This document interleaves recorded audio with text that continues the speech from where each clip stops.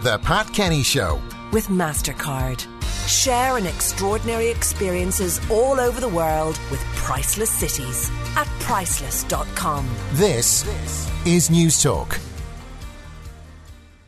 Well, now we want to talk to Pete the vet. Now, every dog gets excited at the prospect of a walk. It's a crucial part of their exercise routine. But how much control do people have over their dogs? And are there special implements like head collars and things like that that can help keep the dog by your side when it's supposed to be by your side? Pete, good morning and welcome. Good morning.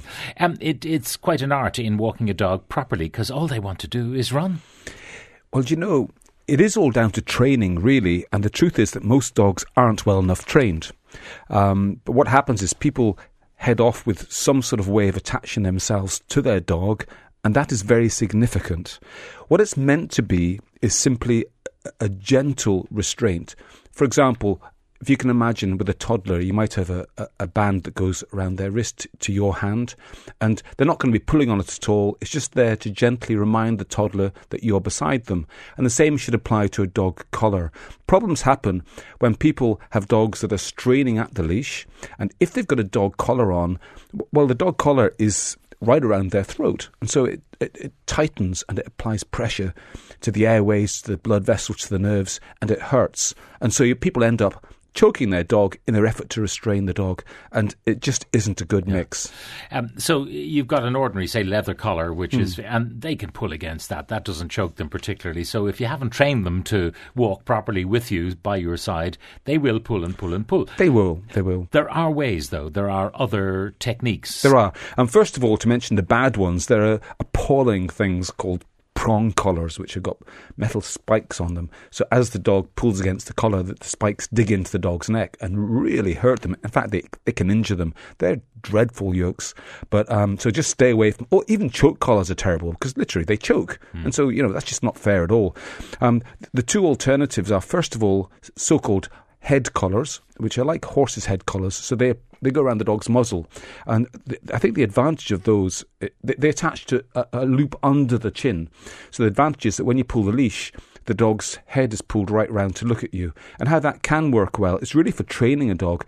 It takes the dog's focus off what they're looking at and what they're excited by. So if they see a squirrel and they want to have a go, it takes their eyes off the squirrel and they look at you instead. So it can help in that way. But dogs do have to be trained to wear them. You can't just assume that put that on, everything will be great. The other way is body harnesses, and there are different types. There are fabric type harnesses that, as the dog strains, it tightens up a little bit around their body. And again, that can be a very helpful way of training a dog. If they strain more, they get more pressure on them, and therefore they should learn to slow down. But the other type is the more heavy scale kind of webbing buckles and those kind. There's a brand called Julius Canine, and they're actually the type that would be used perhaps for sled dogs. They are designed to be pulled against. So if you're in a situation where you want the dog to pull, then those harnesses are the best, because they're like horses' harnesses that they apply pressure to the parts of the body which are well able to take pressure when a dog is pulling it without upsetting their muscles and so on. So, but I mean, really, the main message, I think, is that you shouldn't be out with your dog hauling you around the place at all, whatever you're using. You should go to a dog trainer and teach your dog, or learn how to teach your dog how to walk neatly and nicely beside you, and how to respond to you in such a way that they're not pulling all the time. And that really is the answer. Now, some of the questions coming in. My dog doesn't go into kennels. Does she still need to have the kennel cough vaccination? Not normally. Kennel cough is a highly infectious disease that spreads quickly between dogs when they're in close proximity. So for most dogs, that's really only boarding kennels or training classes. An average dog doing its daily business wouldn't need to have that. And now there's one here about a 6-month-old lab who digs up the poo of the 6-month-old kitten and eats it. Can I stop him doing it, and why is he doing it in the first place? It's a disgusting habit to us humans, but I'd imagine that to dogs, kitten poo probably is quite tasty. Otherwise they wouldn't do it, you see. It's very difficult to stop a dog doing something that they really, really want to do. And to me, the only answer is to remove the possibility of that happening. I'm not quite sure how you do that. An example might be that you could have the kitten's litter tray in a place that the dog doesn't have access to, perhaps behind some child-proof doors or something, a gate or whatever. But to stop a dog wanting to do that is really, really difficult.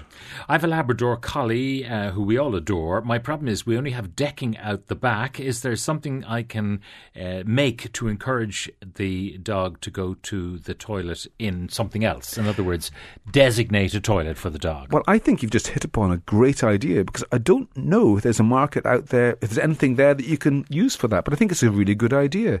Actually have an area, a portable thing that you can encourage dogs to go to the toilet on.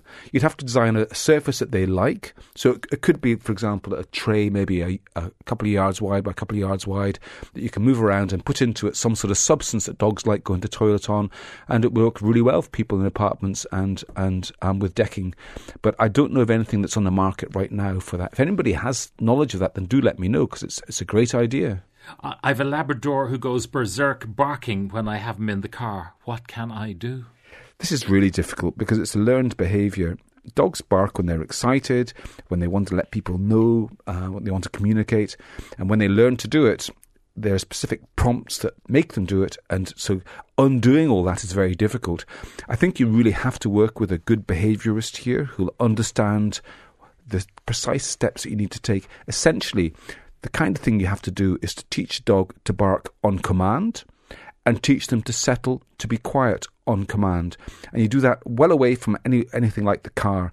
And you practice and practice so you can routinely make your dog bark and stop barking on command. And then, only then, do you start to go to the car and look at doing that. But it's a long and difficult course.